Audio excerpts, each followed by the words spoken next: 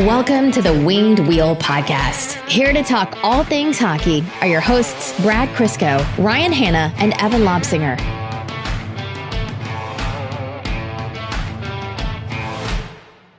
I'm telling you guys, bring George to every game. If they flew George out to Ottawa, George and his family, we might be looking at a different Red Wings playoff push right now. Kids did great today, and I don't mean the Red Wings. I mean, it was kids day at the LCA between the announcing and the obviously the admin takeover on socials and everything, and George being there. That's why everyone was so hyped.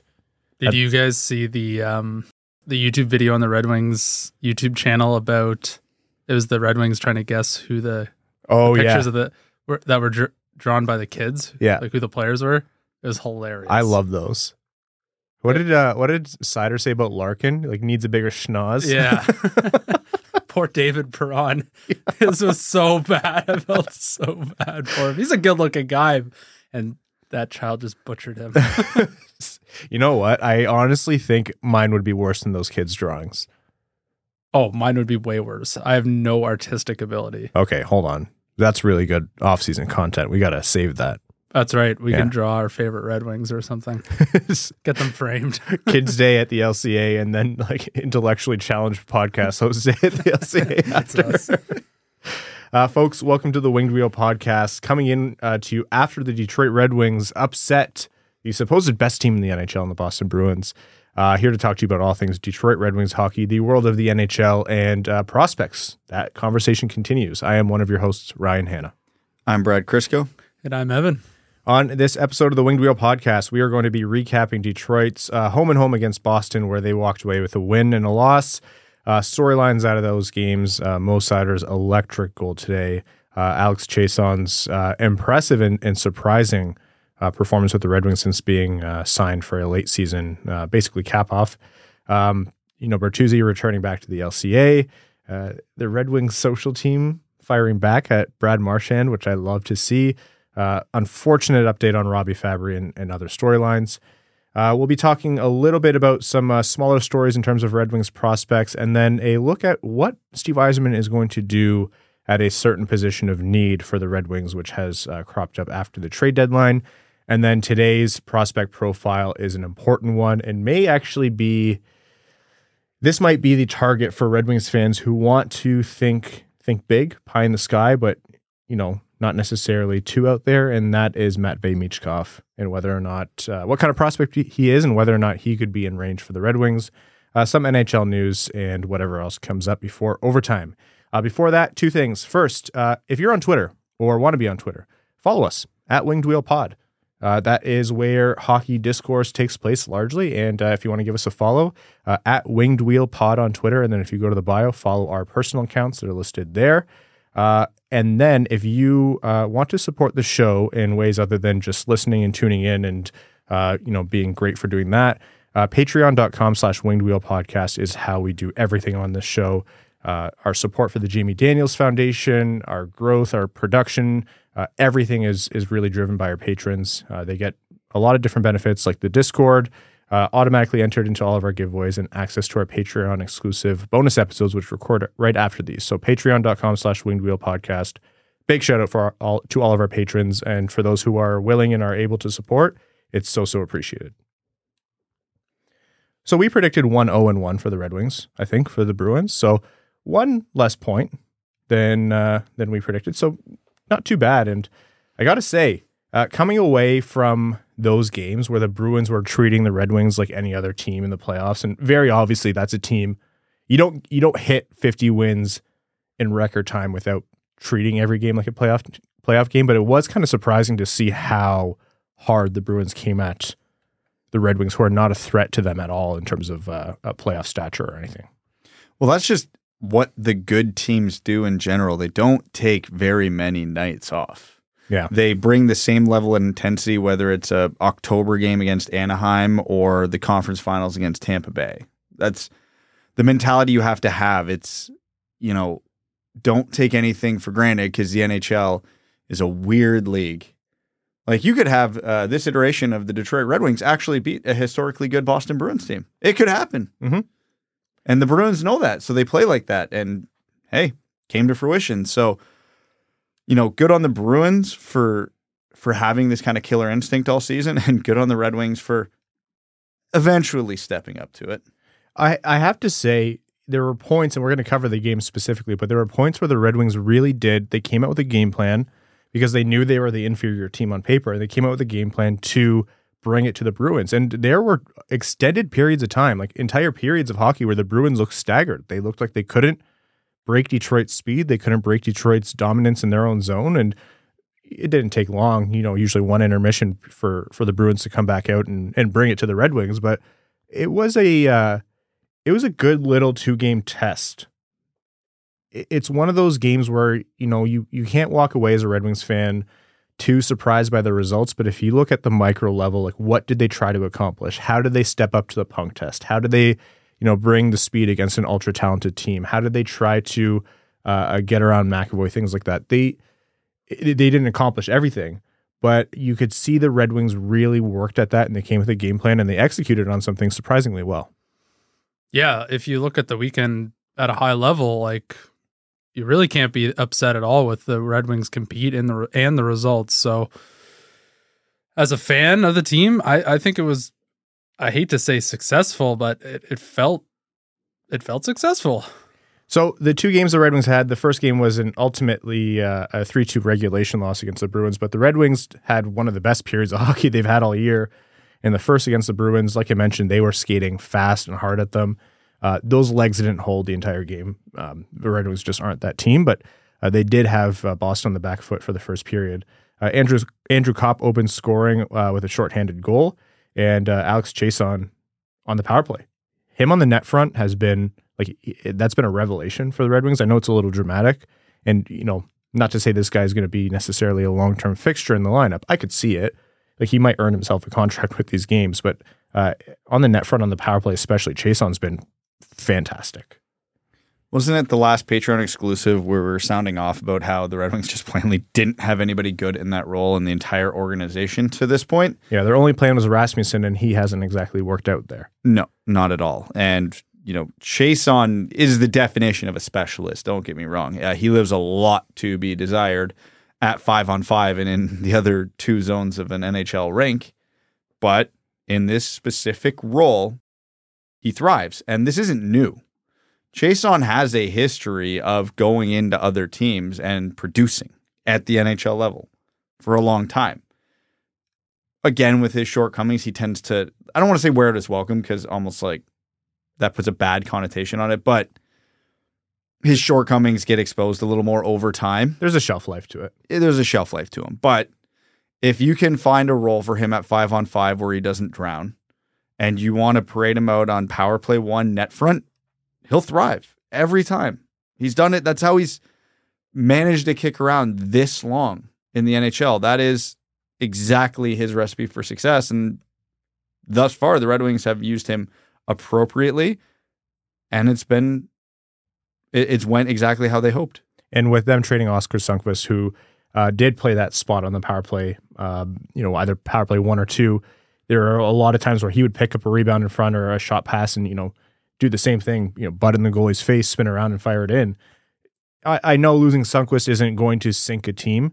That is a material loss to the Red Wings lineup in like a very tangible way. Their power play and their special teams were altered because of it. So for Chiasson to grab this NHL contract from his work in the AHL and make the most of it, and that translates into the Red Wings filling that gap, that's just like a nice to have for the rest of the season. Good enough for now, yeah. Yeah. So the Red Wings ultimately ended up losing that game 3-2, like I said. There was a funky little shot on Hellberg where I know he was getting blasted for it, but it was kind of bouncing around, and he didn't control the rebound too well, and it was fired home. Hathaway, very quick. It was a very quick move, but that was really impressive from Hathaway, how he buried that shot. Got his forehand essentially in a split second. It looked easier than it actually was, I think, in real life. There's a lot of things that happen in the NHL that I don't think your average fan appreciates enough, and that definitely falls into that category. So that was the game in Boston, and then the day after, obviously, was at the LCA, and that was Tyler Bertuzzi's first time back, not wearing the winged wheel. Unsurprisingly, the Red Wings put out a fantastic video, like a thank you video for him. Evan, does that meet your standard? Is that okay? I'm not commenting. No, go for it. I want to hear. Tyler Bertuzzi doesn't meet the standard. It's fine enough. I mean, they've done it for lesser things, so I suppose Tyler Bertuzzi can have a tribute video. I mean, they did draft him 10 years ago. We should just do a banner raising ceremony instead of a video. Like, let's just skip that. Then it'll live in our hearts forever. Find a passion in life like Evan has a passion against tribute videos. This guy hates tribute videos in the NHL. You could play 40 games on a team and they'll give you a tribute video. It blows my mind. Has there been a tribute video that you've thought, I would have been upset if they didn't do this?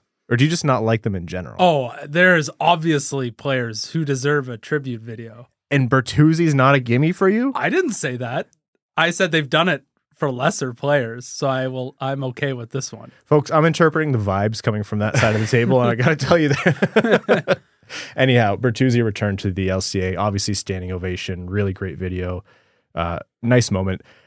Same thing we said when he got traded. Like, removing objectively the analysis of the trade, it being, I think, the right move for the Red Wings, it looks weird. It's bizarre. Anyways, I'm almost sad that it's a Bruins because I can't bring myself to root for them in the playoffs, but I do hope he has as much personal success as possible. I hope he gets 14 points in their 7-game loss in round 1. The Red Wings opened the game again. Well, I shouldn't say open the game. The first half of the game, if not more, was all Red Wings. Who opened scoring other than Alex Chiasson on the power play in front of the net? Prashanth is like, he called this from the start. He was tweeting about it, and it's just been like every single game you see Chiasson hit that net front presence like we just talked about. 5 games played, already 2 goals, 2 assists, 4 points. So good for him. And yeah, it continued today, and it very obviously is clicking, like you mentioned, Brad. The game continued with, again, the first 3 goals were all special teams, and that second goal, Moritz Seider's goal, that's already on his career highlight reel. That was like the first thing you said to me when I walked into your house today. I was like, I know, I watched the same hockey game as you. Thank you. Steals the puck on the penalty kill from Pastrnak, who's making north of $11 million next year, goes down on a breakaway and pulls off a backhander that was so reminiscent of like the Pavel Datsyuk, Henrik Zetterberg era of the Red Wings. Who did you compare it to? He pulled the McDavid on a backhand. Because McDavid always does that, come in on that side and then just chip it as the goalie starts to move. Seider came in the same spot, same side, and did the same move. Because he's a righty, he had to do it on the backhand. That was an absolutely electric goal. He was fired up. He almost looked surprised that he did it. I think he was surprised, just as surprised as everybody else in the building, that there was a defenseman on a breakaway on the penalty kill. That was... You said, Brad, that it's going to be the Red Wings' goal of the season, and I don't know that I can argue at this point. As of right now, that is the highlight itself, like the goal itself, has to be the Red Wings' moment of the season. Jake Wallman racing to diving players to score that goal.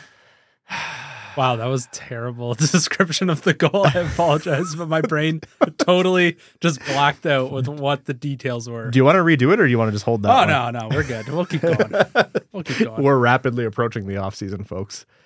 Wallman has some really good candidates in there, but for Seider to do that on the penalty kill, that juxtaposed against the start to the season he had, where his confidence was struggling and he wasn't doing those special things that we saw in his rookie year as much. This is, if you ever needed proof, this is like Seider is Seider again, and he has been for a while now, and that goal was just unbelievable. The celebration, like the jumping in the pile after where Wallman was hopping like a bunny. I think Larkin said post-game, I don't think Seider even understands how nice that goal was. The Red Wings ended up, actually, they took a 4-0 lead in this game. Dylan Larkin had a laser in the slot. Absolutely sniped it. The assists were from Raymond and Seider, but guess who was net front with a beautiful screen? Alex Chiasson. I want to talk about that goal because I noticed something this game, and it was the first time I had noticed the Red Wings do what they did today in any capacity on the power play. I don't, obviously the game didn't end that long ago, so I haven't had time to really dive into the systems of it, or if it was just happenstance, or if this was something the Red Wings noticed. They were feeding Larkin for that shot in the bumper all game. I don't know if they recognized that they saw maybe Boston was a little more passive on the bumper. They didn't take Larkin as a shooting threat as seriously as some other teams do. There was at least 3, 4, 5 moments where it came from Raymond on the wall to Larkin in that spot for that exact play. They were clearly looking for it. And we've seen them try things on the power play, but I don't think we've ever seen them get locked in. I've ever seen them get locked in on something so specific at any point this season. And it ended up paying off because, I think it might have been the Bruins PK is passive to that area of the ice, because to catch and release as a lefty in that spot from a pass coming from the right side it's not a one-time option. Like it's not a quick play when you're in the middle of 4 defending players. But like I said, they kept force feeding it and it paid off. And you have to wonder why he wouldn't be respected more as a shooter there. That was Larkin's 25th of the season. And he's scored from there, without looking at the statistics, I feel like quite a bit. Like he has some velocity and some accuracy, like you said, Brad, with very little time with the puck on his stick. So good on the Red Wings for recognizing that. Good on Tanguay and the Red Wings offensive core. And hey, losing Bertuzzi and Hronek does not make your power play better on paper. So for them to be trying new things, and again, Chiasson, credit to him and his work on the net front, it's produced lately. So that's good. Jonathan Berggren, or Yanni, let's call it Yanni Burgers, came in down the right side and had a seeing eye shot that hit the opposite corner of the post, bounced out, and Adam Ernie banged it home. He was right there, right place, right time, so good for him. And that was 4-0 for the Red Wings. Didn't take too long after that for Boston to start bringing it back. Matt Grzelcyk made it 4-1, and then the Bruins started the third period by bringing it back as close as 4-3. And at one point in the third period, I even joked, I was like, based on numbers, obviously the Red Wings weren't the most likely team to win this game, but based on how the game was progressing, I thought, ooh, this is Boston about to do it again. But Detroit held on, credit to them. Husso held on, and Copp got the empty netter, and Detroit with a big 5-3 win in my mind. That was a really good takeaway from the weekend. Yes, if you're cheering for as high of a draft pick as possible. Yes, if you're not really into, stealing 2 points when you're trying to maximize the rebuild. I'm sure folks aren't as thrilled about wins as they were pre-trade deadline, but it always feels good to beat the Boston Bruins. It feels good to see Brad Marchand get called for a cross-check for once and walk away the loser. Yeah. It's nice to know Jack Edwards' Sunday evening has been ruined. A little bit, yeah, just a little bit worse.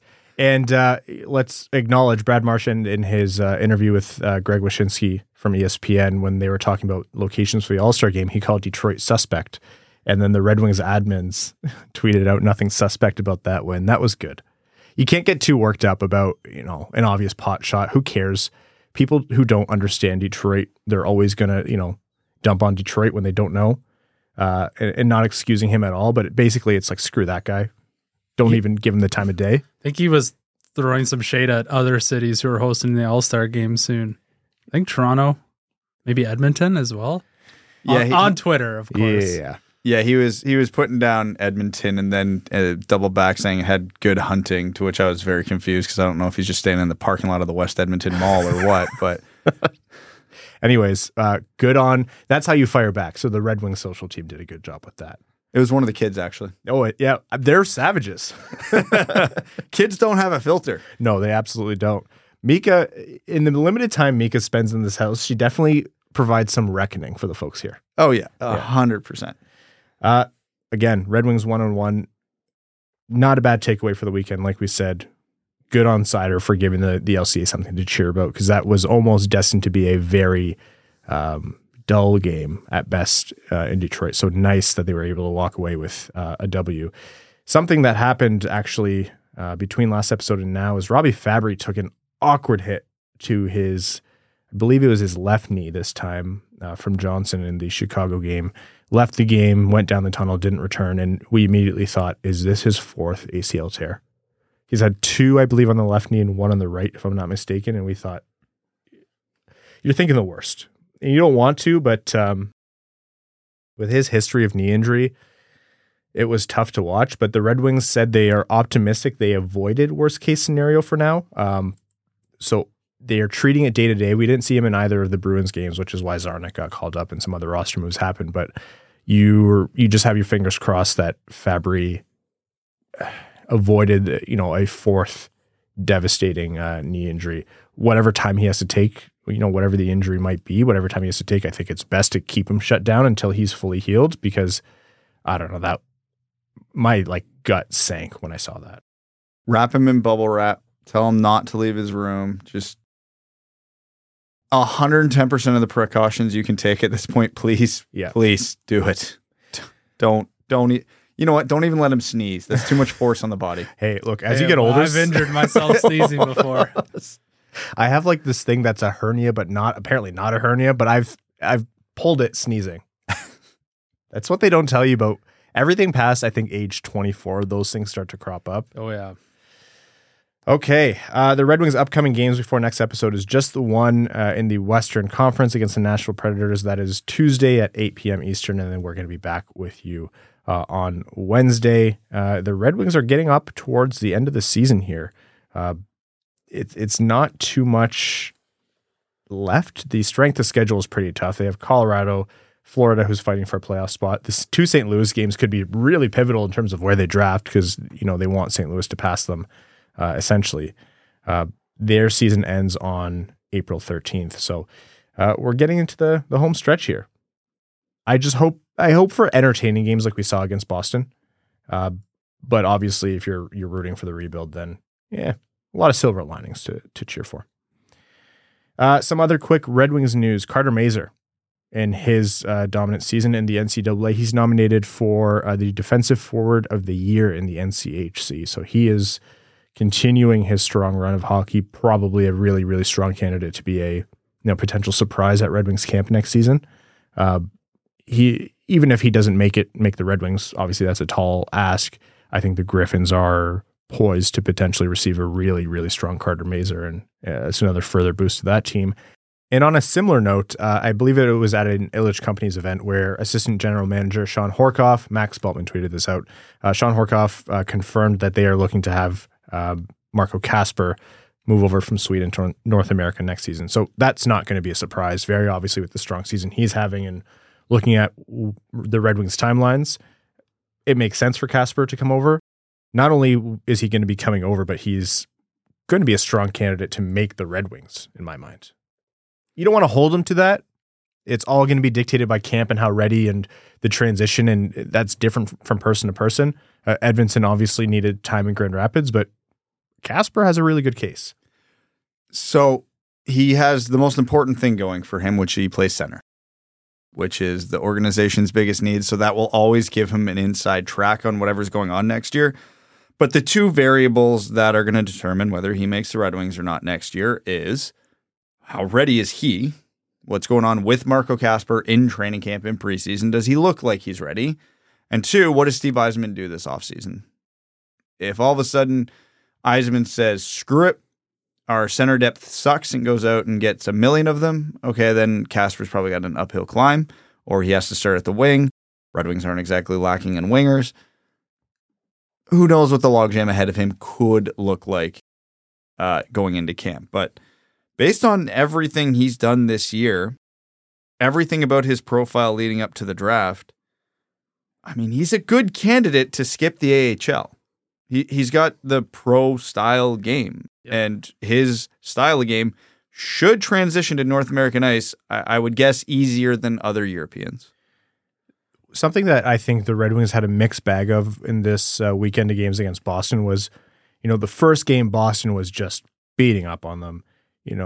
Orlov jamming Kublik's head into the boards right in front of the ref. The ref's not calling it. And, that's one thing. It's not really a complaint about the ref. It's that the Red Wings saw that, and I thought, you're not punching back. And you need, in those cases, if the ref's going to say, yeah, we're not calling this, punch back.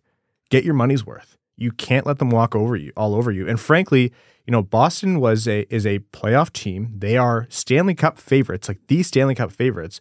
If they want to, F around and do that and play you like a playoff team, you have nothing to lose. Not only do you punch back, you take every run you can within reason. Don't go and hurt someone. You take every run, every extra shot after the whistle, every slash you can at Krejci and Pasternak, and you give it back to the Bruins, because that's what playoff teams do. They don't fail, as Brad loves to say, you don't fail the punk test. I felt the first game they did. The second game, I thought they did a lot better. Still not where I would want them to be if I'm Derek Lalonde or Steve Yzerman, but you need a little bit of that edge. They lost some in Tyler Bertuzzi, and you know what? They lost some in Filip Hronek. Filip Hronek was not afraid to get in. Sheriff. Yeah, like he really was. Would he win the fights? No. You saw him at points where, it got to dropping the gloves and he looked at who he was squaring off against and he just went, oops. I did that a lot playing hockey. Oh, somebody's got to do it. That's right. Ryan Nugent-Hopkins fought somebody. Who did he fight last week? Tuned him up. I can't remember who that was. I didn't know he had cinder blocks for hands, but because he just erased. He threw him. I forget who that was, but it was not the outcome I was expecting. I think that guy forgot who he was too. Yeah. So players rally around other players stepping up for each other. And, Marco Kasper can bring a little bit of edge. He can bring a little bit of snarl to the lineup. And you don't want to expect too much of that from a young guy in a grown man's league because there's some dad strength going around there. But the Red Wings are going to have to develop that internally. It's not just, the world's toughest players who can do that. Again, this isn't advocating for bring in fighters and sacrifice talent. You have talented players who can stand up for themselves and set the tone. But I think that's another leg up for Marco Kasper is just that little bit of get into the dirty areas and then punch someone in the face. A little bit of sandpaper. Yeah. Can't believe that's where we've transitioned to. That's where we've evolved to as a podcast. Oh, we'll swing back the other way eventually. We always do. The pendulum. No, we opened the boomer window and jumped right through. There's no going back. It's we heard ourselves sneezing and now we're advocating for a little bit more. I'm pretty sure that's actually what caused it. Just one day you sit there, shoot, ow. Oh, they should fight after clean hits. Anyhow, that's Marco Kasper. Carter Mazur, like I said, I think he has a really good shot. And on defense, Simon Edvinsson, all goes well, and you would hope it does go well. He has a spot that he's fighting for. Albert Johansson as well, but the left side is a little bit more jam-packed, and I want to talk about the other side right now. Steve Yzerman has a job at hand this summer. He has to decide what he's doing after last summer of spending. He has to decide what he's doing after, the move forward in the offseason and then the move backwards with the trade deadline. Overarchingly, yes, that's absolutely what he has to do. But very specifically, what is he going to do on the right side at defense? Because right now he has Mo Seider, and his best option for second pair right D is flipping Mata or Chiarot to the right side, which he doesn't love to do. He said it himself. They have no long-term solution at right D. They are going to have to find something, and it's currently not in their prospect pool. They have some, long shot candidates who could turn out. Think about the way that, not that he was a low-round pick, but how Wallinder has really panned out for the left side, and they have a lot of hope for him. What's it going to be on the right side? There's nothing in the organization right now. There's nothing in the roster right now. So I think you may have solved this in your last conversation. So I need you to confirm a few things for me, right? Carter Mazur, nominated for Defensive Player of the Year. Yeah. Defensive Forward of the Year. Yep. He shoots right? Immediately sacrifice his offensive capacity just to put him on defense. Yeah. He's going to be the inverse Brent Burns. Problem solved. Don't worry about it. But Carter, Sergei Fedorov, Mazur. Many people are saying it. Yeah, absolutely. And Derek Lalonde, if you had not thought of this yet, you are welcome. But in reality, the first option I think is going to be Chiarot's going to probably play the full season over there. He already is with Mata. Obviously, Seider being the only option. There's a couple guys who are having to do it because I don't even think Lindstrom played today, and I can't remember if it was Hag or Osterley playing the right side. But they had 5 left defensemen in the lineup today, and that might be what ends up happening next year, depending on what they're able to swing in trades and free agency. I think the best solution here, at least in the short term, is kind of approaching this offseason like Yzerman did last offseason in a lot of respects. There's no big swing to be had here in the draft because the first round for defensemen in general is really weak, let alone right-hand defensemen. The free agent market is awful, just awful. So you got to find your right-handed Olli Mata, that underappreciated defenseman who can do the job, but the ceiling is very limited. Oh, Madison Bowey's a free agent at the end of the season. There we go. Brad's love for Madison Bowey back on me, please. We just keep solving problems on this episode. Because there is no good immediate solution. I mean, in a perfect world, you find a way San Jose is willing to retain a ton of money on Erik Karlsson, but I think that's a pipe dream. So it's a problem. I think what's ultimately going to happen, and it's probably the only really true course, depth defenseman in free agency, make it a bit of a point in the second round and later in the next couple drafts. Dylan McElrath's a free agent at the end of the season. What about Troy Stetcher? Mark Pysyk? Unironically, I wouldn't mind Troy Stetcher coming back. He actually might be a good solution to this problem for a year or two. If we're opening the boomer window, Radko Gudas is also a free agent. No, unironically, he's actually yes. not bad. Yeah. He hasn't been bad in Florida. He solves a snarl problem from the last conversation. He legitimately would solve two huge problems. One, you'd have a second pairing right-handed defenseman. And two, he would be the nastiest son of a bitch every time he's on the ice, which is something the Red Wings can never claim. The downside to Radko Gudas is he's going to be very in demand. Yeah. Imagine Ole Mata, but with the physical side to it. Yeah. Now, I'm not going to go so far as to say that, hey, going into this free agency class is Radko Gudas Detroit's number one target, but he should be very high on it. If there isn't that run of teams that are willing to overpay for him, that there is likely to be, and Radko Gudas can be had for a fair contract, Detroit should legitimately be one of the teams at the front of that line. I wouldn't mind a small overpayment on Radko Gudas. If you're in some competition, again, he's not at the kind of age where you want to give him a ton of terms, so that might be where you lose out. But in terms of cap hit, a small overpayment is fine by me. They do have to be cognizant of, Seider's contract is coming up. Raymond's contract is coming up. They're going to have to start to dish out big money for these players that they want to bring in. So you can't do too many deals that don't age well like Chiarot's. But, this is what the luxury of getting Wallman on the cheap gets you. This is what the luxury of getting, other players at good efficiency gets you. Radko Gudas would solve a lot. There's another thing at hand here, and we talked about this after the trade deadline. The Red Wings have a ton of draft capital. First two rounds over the next 2 seasons, they have, on average, 2 picks per round. That's huge. And I'm not advocating to say, go trade all of your first-round picks for a second-pair right D, but there are probably options that you have here. You have an abundance of left D prospects. You have an abundance of picks. Their pipeline is really strong. It lacks elite talent, but so do most teams' pipelines.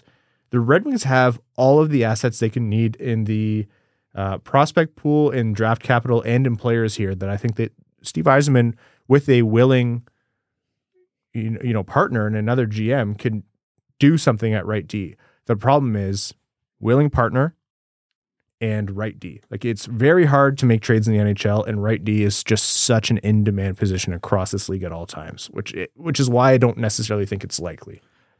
Here, the main reason it's not likely is if you're looking for a Radko Gudas type, if that's your goal, there's enough of those in free agency. You're no sense giving up the assets. But what you're alluding to, and as the Red Wings should be looking for, is a premium right-handed defenseman, someone who is not a stopgap.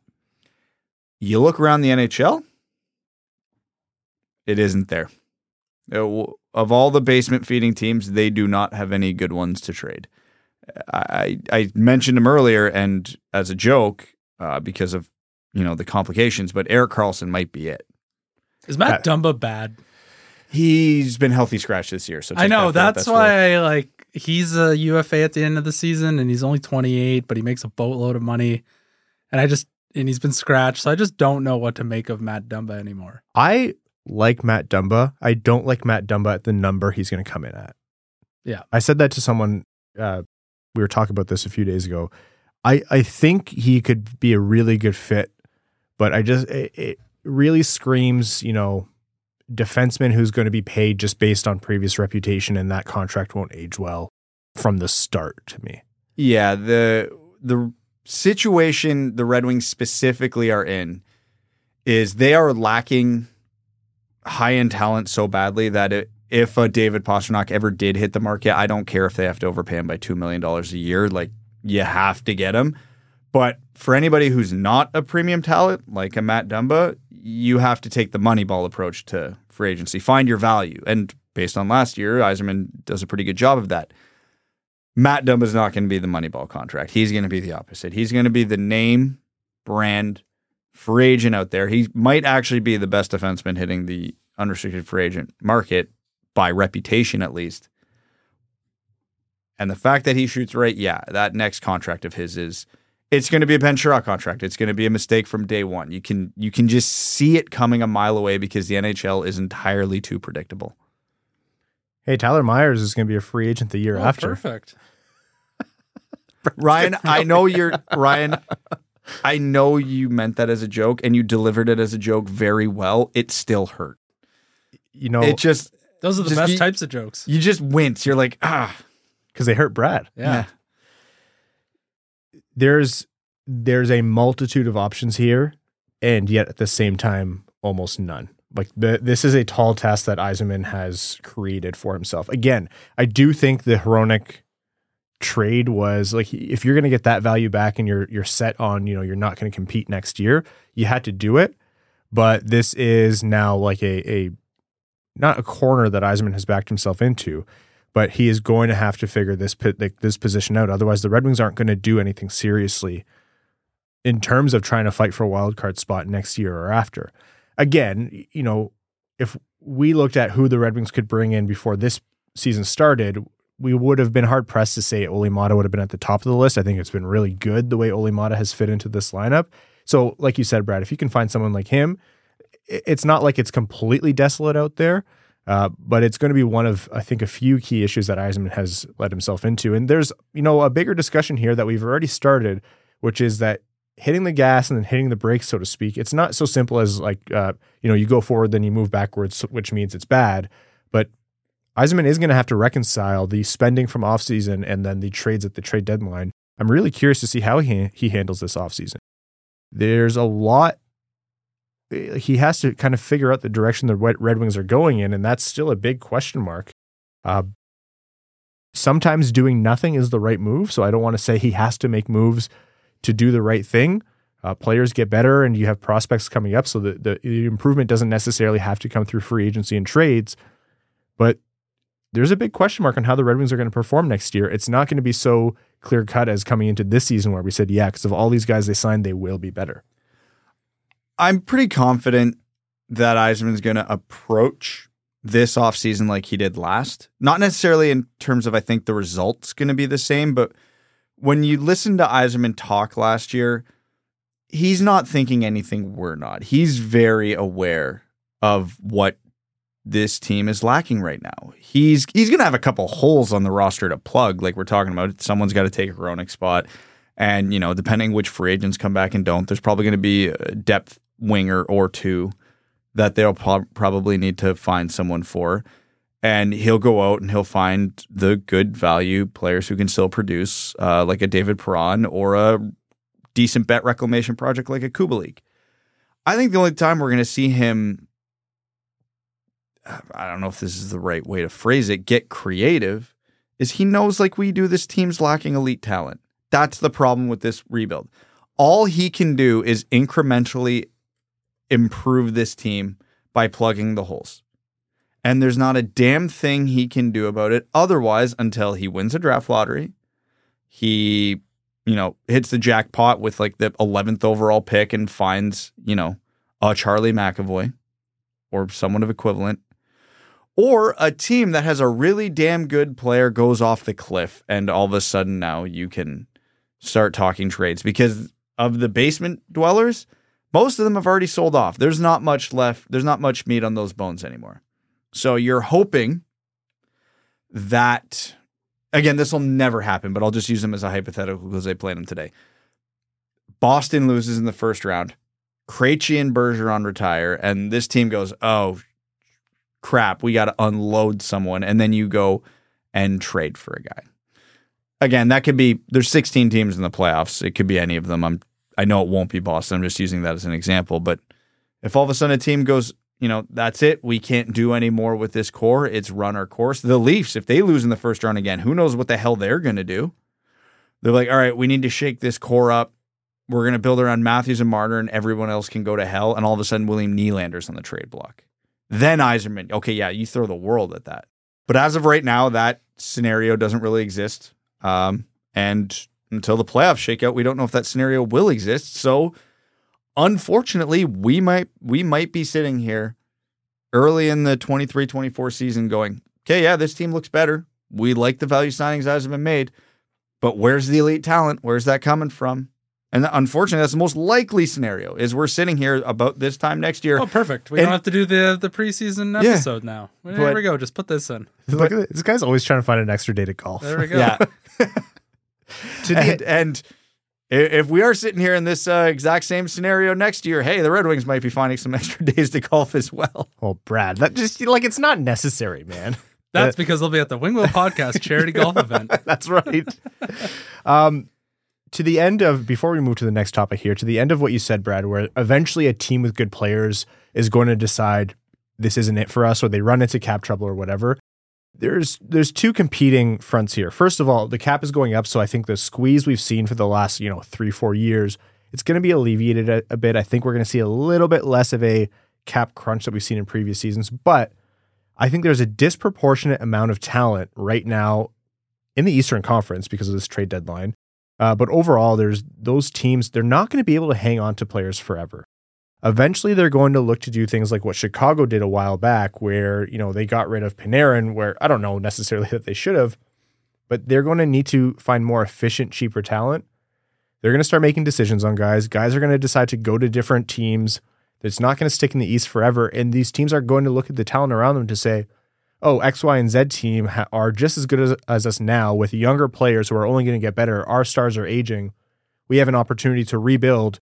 Let's pull the trigger on this a little bit early. So I think that is potentially in the cards and could shake things up. And so we don't have the foresight as to how that'll happen, but you can never discount that. But right now, as we see it, yeah, I think, Brad, you're right in that this is the most likely option. And I'll give you, actually, while you were talking, I was thinking about teams that might be shaping up for the Vancouver-style retool, teams that seem pretty averse to rebuilding, but obviously something is wrong with the core of their team. Maybe start running through the Flames and Jets rosters, seeing who you want, because the Jets have won 5 of their last 17 games in the middle of a playoff race. Calgary just tied themselves to absolute massive contracts, and they're going to comfortably miss the playoffs unless Winnipeg makes it a little more interesting for them, which they are. So, scenarios like that. Okay. This is an important topic that I want to talk about, and I've been looking forward to it. It's our prospect profile for this episode, and one that I don't think is crazy to think about from a Red Wings perspective. Matvei Michkov is, depending on who you ask, the second most, and some people might still believe that he is closer to Connor Bedard than you'd be led to think in terms of talent in this prospect pool. A lot of other years, he would be the undeniable first overall pick. This year, he'd have a much stronger case, if not for the fact that he's signed in the KHL through the 2025-2026 season right now, which is a big, big hamper for him in terms of his draft eligibility his projection onto an NHL roster. But you cannot deny how good of a player Matvei Michkov is. Potentially a franchise player, if not a little bit more closer to Connor Bedard's tier. And this is a guy who could fall in the draft. So aside from the KHL contract complications, which we'll talk about, Brad, tell us who Michkov is as a player. He's the second best player in this draft on talent alone, with all due respect to Adam Fantilli and Leo Karlsson. Michkov and Bedard are a step above everybody else in this class. We've sat here on this podcast and talked about player comparisons going, oh yeah, this guy kind of plays a style like Nikita Kucherov. Not saying he will be as good as Nikita Kucherov, but he's got a style like Kucherov.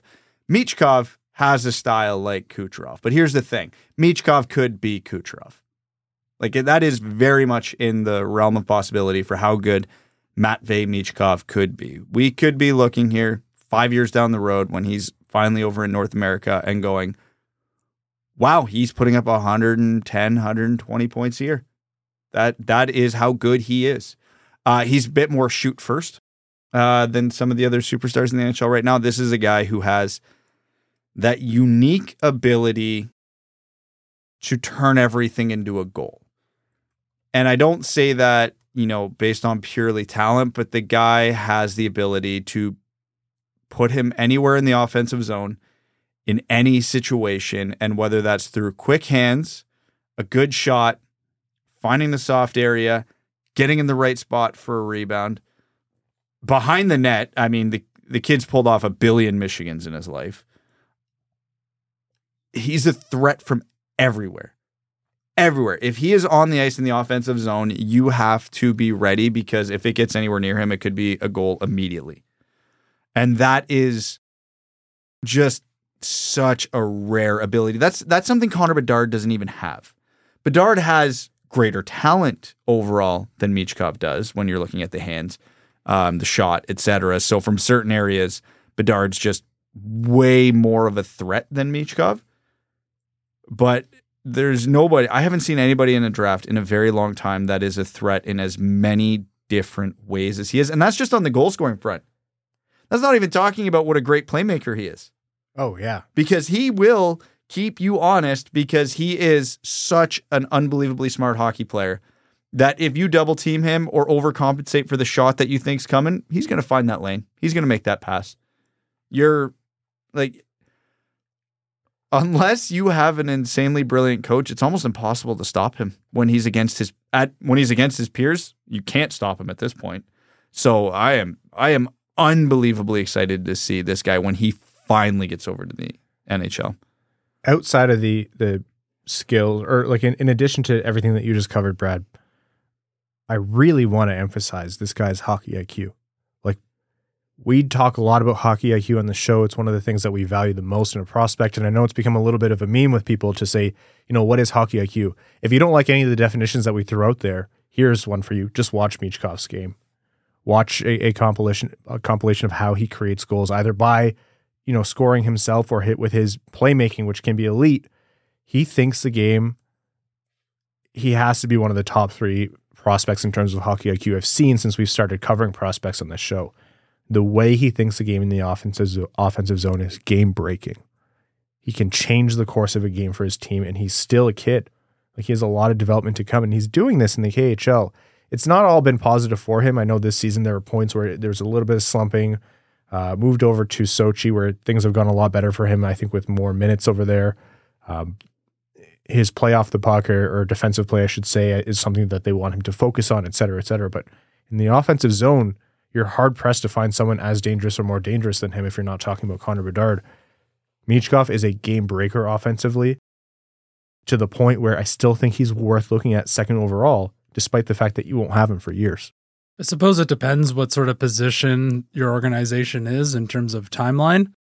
Generally, the teams who are in the Michkov level of drafting have a long timeline. So I don't think that should convince teams to not draft him where they believe he should be. So with him not coming over until 2026, 2027, because he's signed through the 2025, 2026 season, how much does that affect his draft stock? And do you, as the Red Wings, let's say the Red Wings are picking 10th, where they are right now. Do you pick him at 10? Which I think is an obvious, it's an obvious answer, but worth asking. Do you trade up? And if so, how far?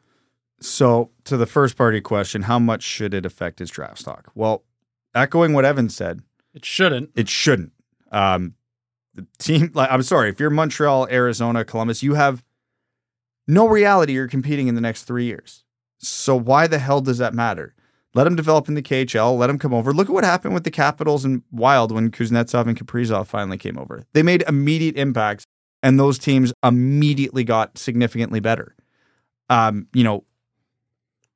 talk about the scenarios that it happens in a sec, but if the Red Wings get Michkov, that's your window. Like, he is that good. You are now planning around the 26-27 season. Every season before that, who cares? You are doing whatever you have to do to open up your window when he comes over. Whether that's, deloading now or loading up or acquiring players who be coming in, whatever. I don't care. I'm not going to go through what the plan would be. Honestly, not to interject, but that's honestly a good timeline for the Red Wings because the Atlantic right now is so jam-packed with elite teams that by 26, 27, those teams have to make the hard choices or have already made the hard choices to disassemble, and their windows are now closed. So it's not coincidental timing. Like it would work out quite well. Now, based on what a lot of the insiders have been saying, it doesn't sound like Michkov's getting out of the top 4. It sounds like he might slip to number 4, but it sounds like most teams are comfortable drafting him. They said there's, a couple organizations that have some concerns, obviously with the political climate in Russia right now. I think every team should have some concerns. That you can't overstate that. Yeah. There's a chance you might have like Fedorov. What if your owner is just like, no, we're not drafting any Russian players. I don't care. And there are owners like that. Then it's done. Yeah. It could happen. And so to run down the hypothetical of what Ryan was saying, let's say the team picking at 4 after Karlsson, Fantilli, and Bedard have been picked has one of those owners. That's like, nope, we cannot risk this. Now you're the Red Wings, you pick up your phone. I would go far enough to say you do almost whatever has to be done. You just answer whatever the asking price is, which is going to be significant. It's going to be uncomfortable. I will tell you right now, the Red Wings first round pick and the Islanders first round pick don't even come close to getting it done. They don't. And people are going to say, oh, you're giving up 2 mid first round picks to get up to 4. You would be laughed off the phone. You would have to add from there probably another premium asset. We're not talking about, throwing in, I don't know, Carter Mazur and getting it done. I don't think that gets it done. So you are going to have to really, really, really pony up and quite honestly overpay. And if the Red Wings are presented that opportunity by the GM at number 4 going, we will give you pick 4 for pick, let's call it 11, 18, and I don't know, Ryan, give me a prospect that would make you very uncomfortable to lose. Very uncomfortable? Mm-hmm. Edvinsson. You do it. You do it if that's Kasper? Kasper makes me a little more hesitant than Edvinsson, but probably, yeah. Michkov solves the Red Wings' problem. He is exactly what they're missing. And yeah, the 3 years sucks, which is probably why this scenario is even a thought in the first place. Because if he was coming over next year, there's not a GM alive who is entertaining a trade. No. There is nobody in the entire NHL that's going, okay, we're picking 2nd overall. We're taking Michkov and don't even pick up the phone. So you're going to give up a lot, but you are getting what will be the Red Wings' best player since Zetterberg, Datsuk, and Lidstrom retired. Full stop, no questions. It would take a miracle for that to not happen. Not a miracle. It would take a tragedy for that to not Even happen. if they cut off one of his legs, I think he may still be third line winger at worst. Yeah. Okay, so in this hypothetical that we're now down, something comes up for me, which is that I'm not sure that the Red Wings are interested in selling, no matter how appropriate the price is, buying Michkov for how much it would cost, because that is such a hard shift of the timeline. Well, and the Red Wings better rub the genie lamp and win the draft lottery. I don't know that. What do you mean the timeline shift? And the Red Wings are not winning a Stanley Cup in the next 3 years. And Steve Yzerman knows the Red Wings aren't winning a Stanley Cup in the next 3 years. Playoffs, sure. And that's important to them. It is absolutely important, but you don't have to. Right or wrong, I think that's the way they might think. The Red Wings as they are now are a playoff team if they have Matvei Michkov on the roster today. So you take what Michkov's going to be in 4 or 5 years and you drop him on the Detroit Red Wings as they are this season. I'm going to count when Hronek and Bertuzzi were still here. That's a playoff team 10 out of 10 times.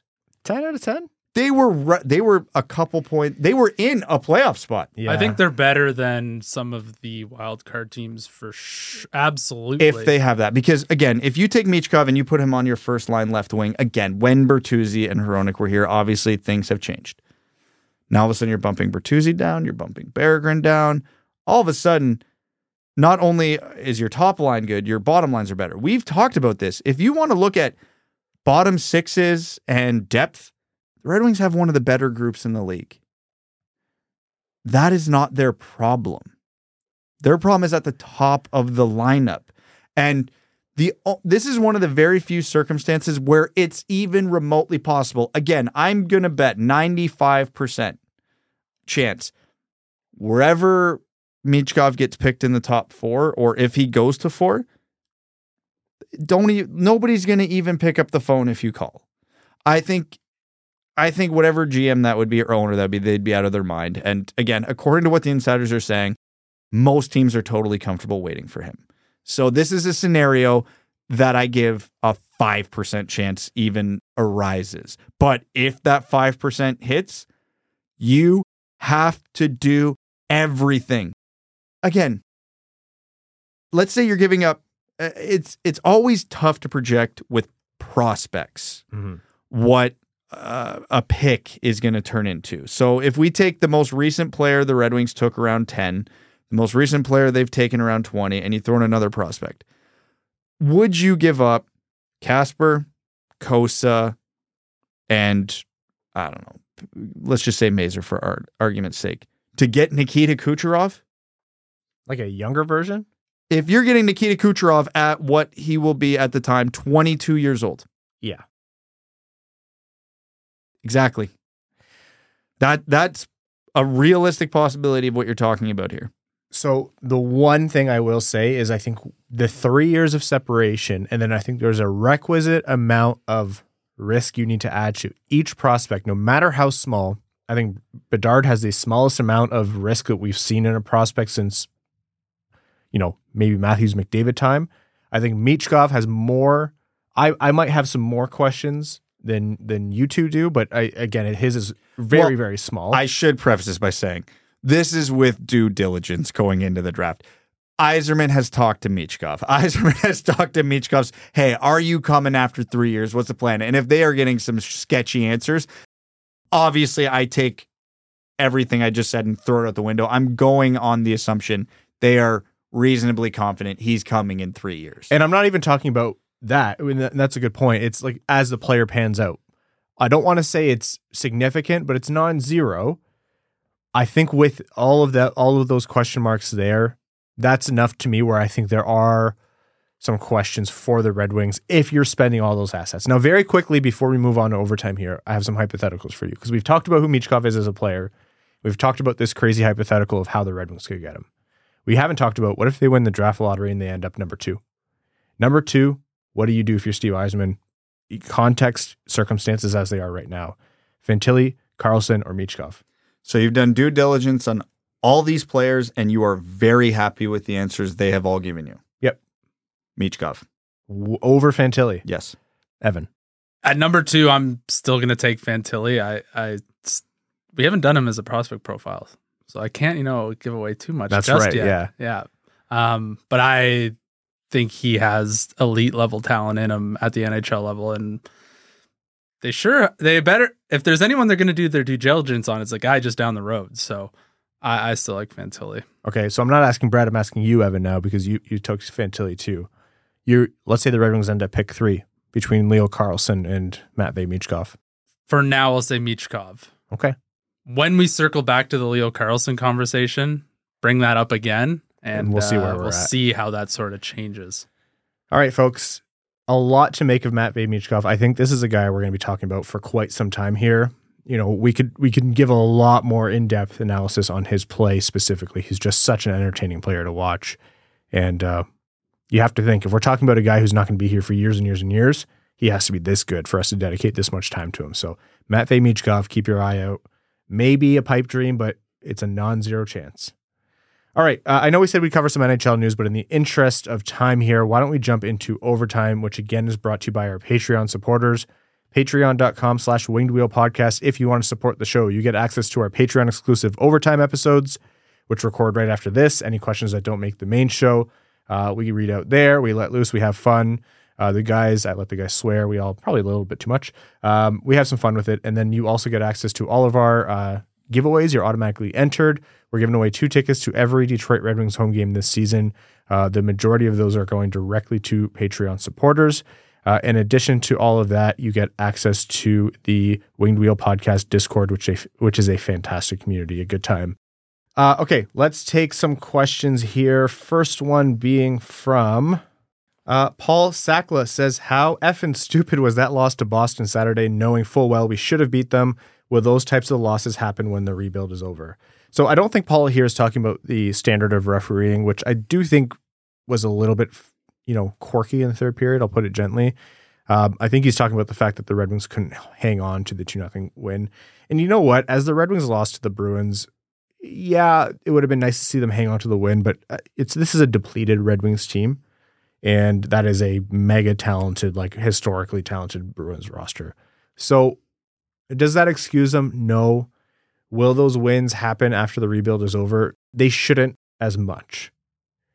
But if you look at when the Red Wings go up against those teams, I will bet that if you look at those betting odds, they are still very, very favorable towards Boston.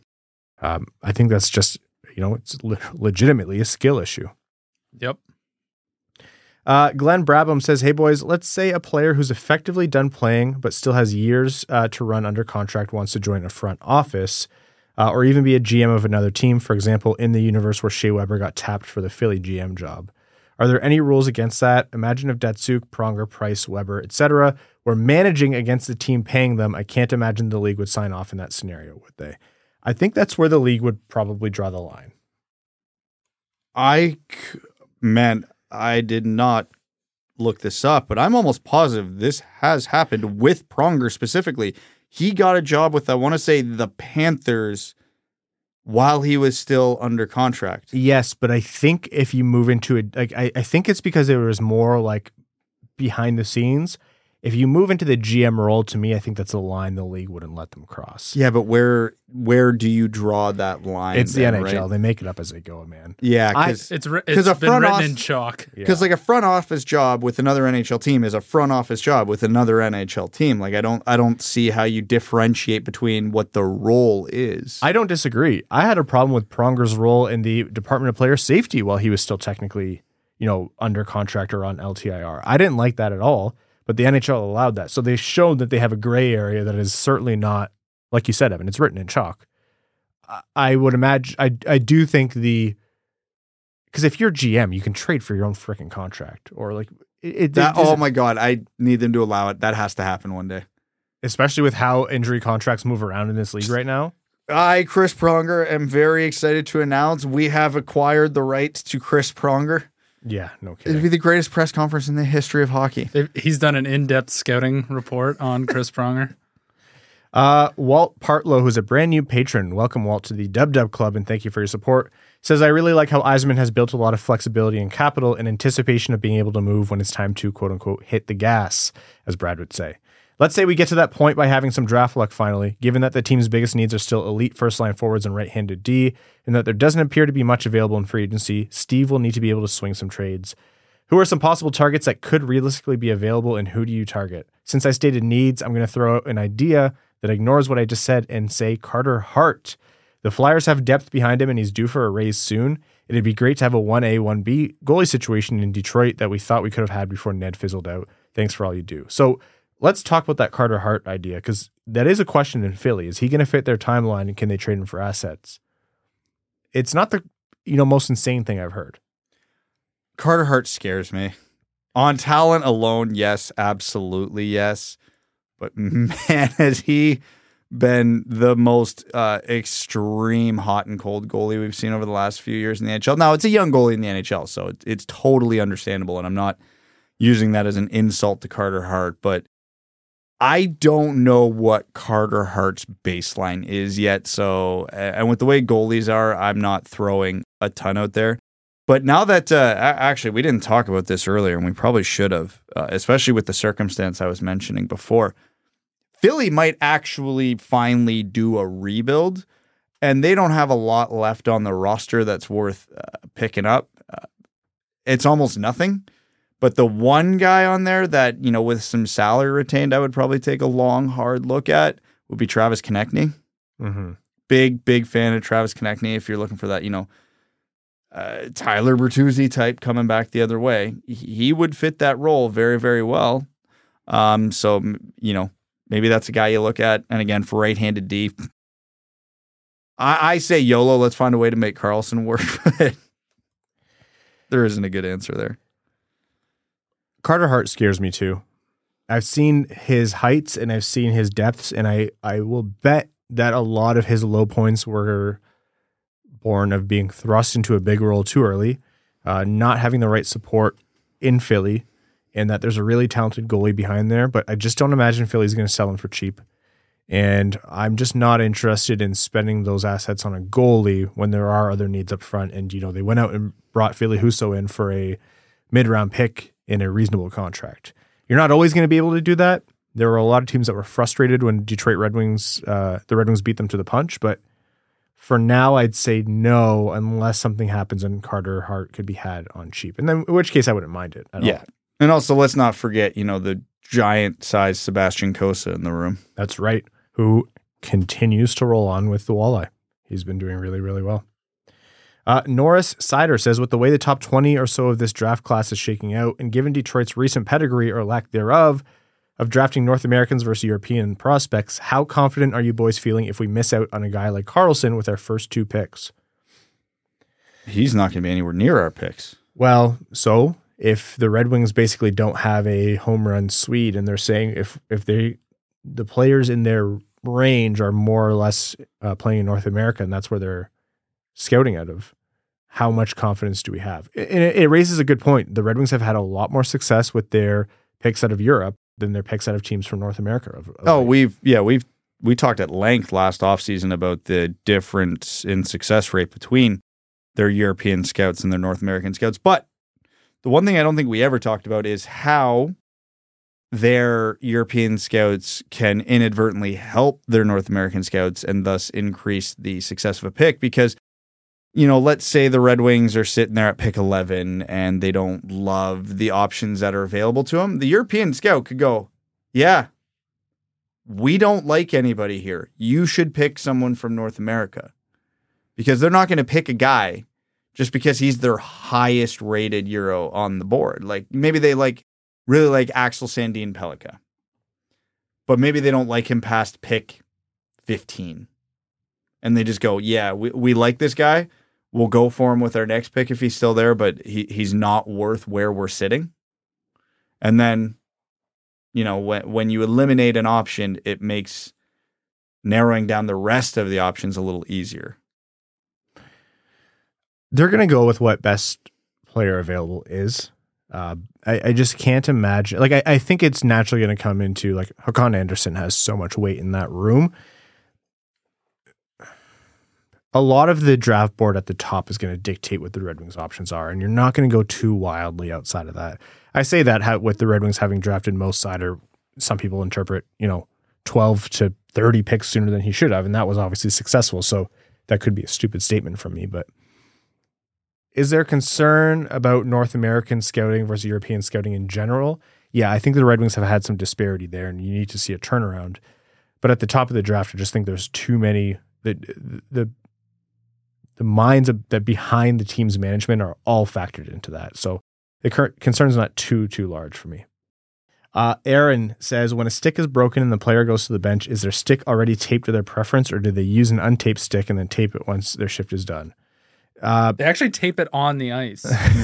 There's a third option. No, the players, part of their pregame thing is they have pre-taped sticks. Some players do it all pregame. Some players do a bunch all in advance. And they generally, they will cut, heat up, do whatever they want to do to their stick all pregame. Unless you're Tyler Bertuzzi and you're just lazy. Most players will have 4 to 5 ready to go per game. Yeah. All taped up identically. And just that way when it happens, there is no adjustment period. You can run to the bench, grab the stick, and keep going the shift, and it'll feel as if nothing had happened.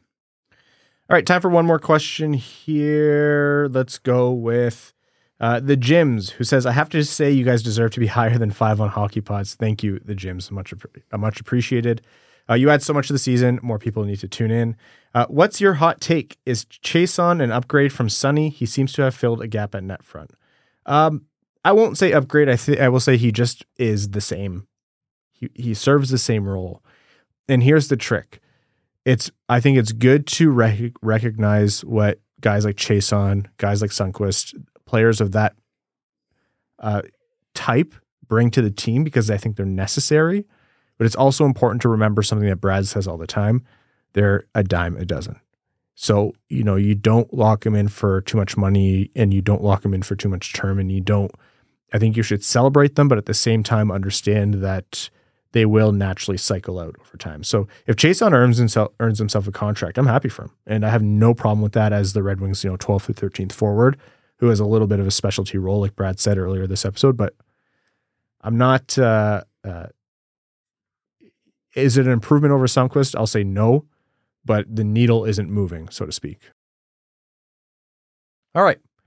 With that, we're going to be back with you on Wednesday night. Thank you all so much for tuning into this episode. We have some fun content coming up for you soon, some fun news as well. So stay tuned for all of that. We appreciate all of you tuning in. Again, if you're willing to support us, patreon.com/wingedwheelpodcast. It really, really helps the show. Other ways you can help, if you can't or don't want to contribute on Patreon, give the show a rating wherever you tune in. Those ratings really, really help us. Apple Podcasts, Spotify, Google, wherever you get your pods. And additionally, just hit that subscribe button. It really, really means a lot to us. We'd like to thank all of our listeners, new and old, and all of our patrons, our name-level supporters.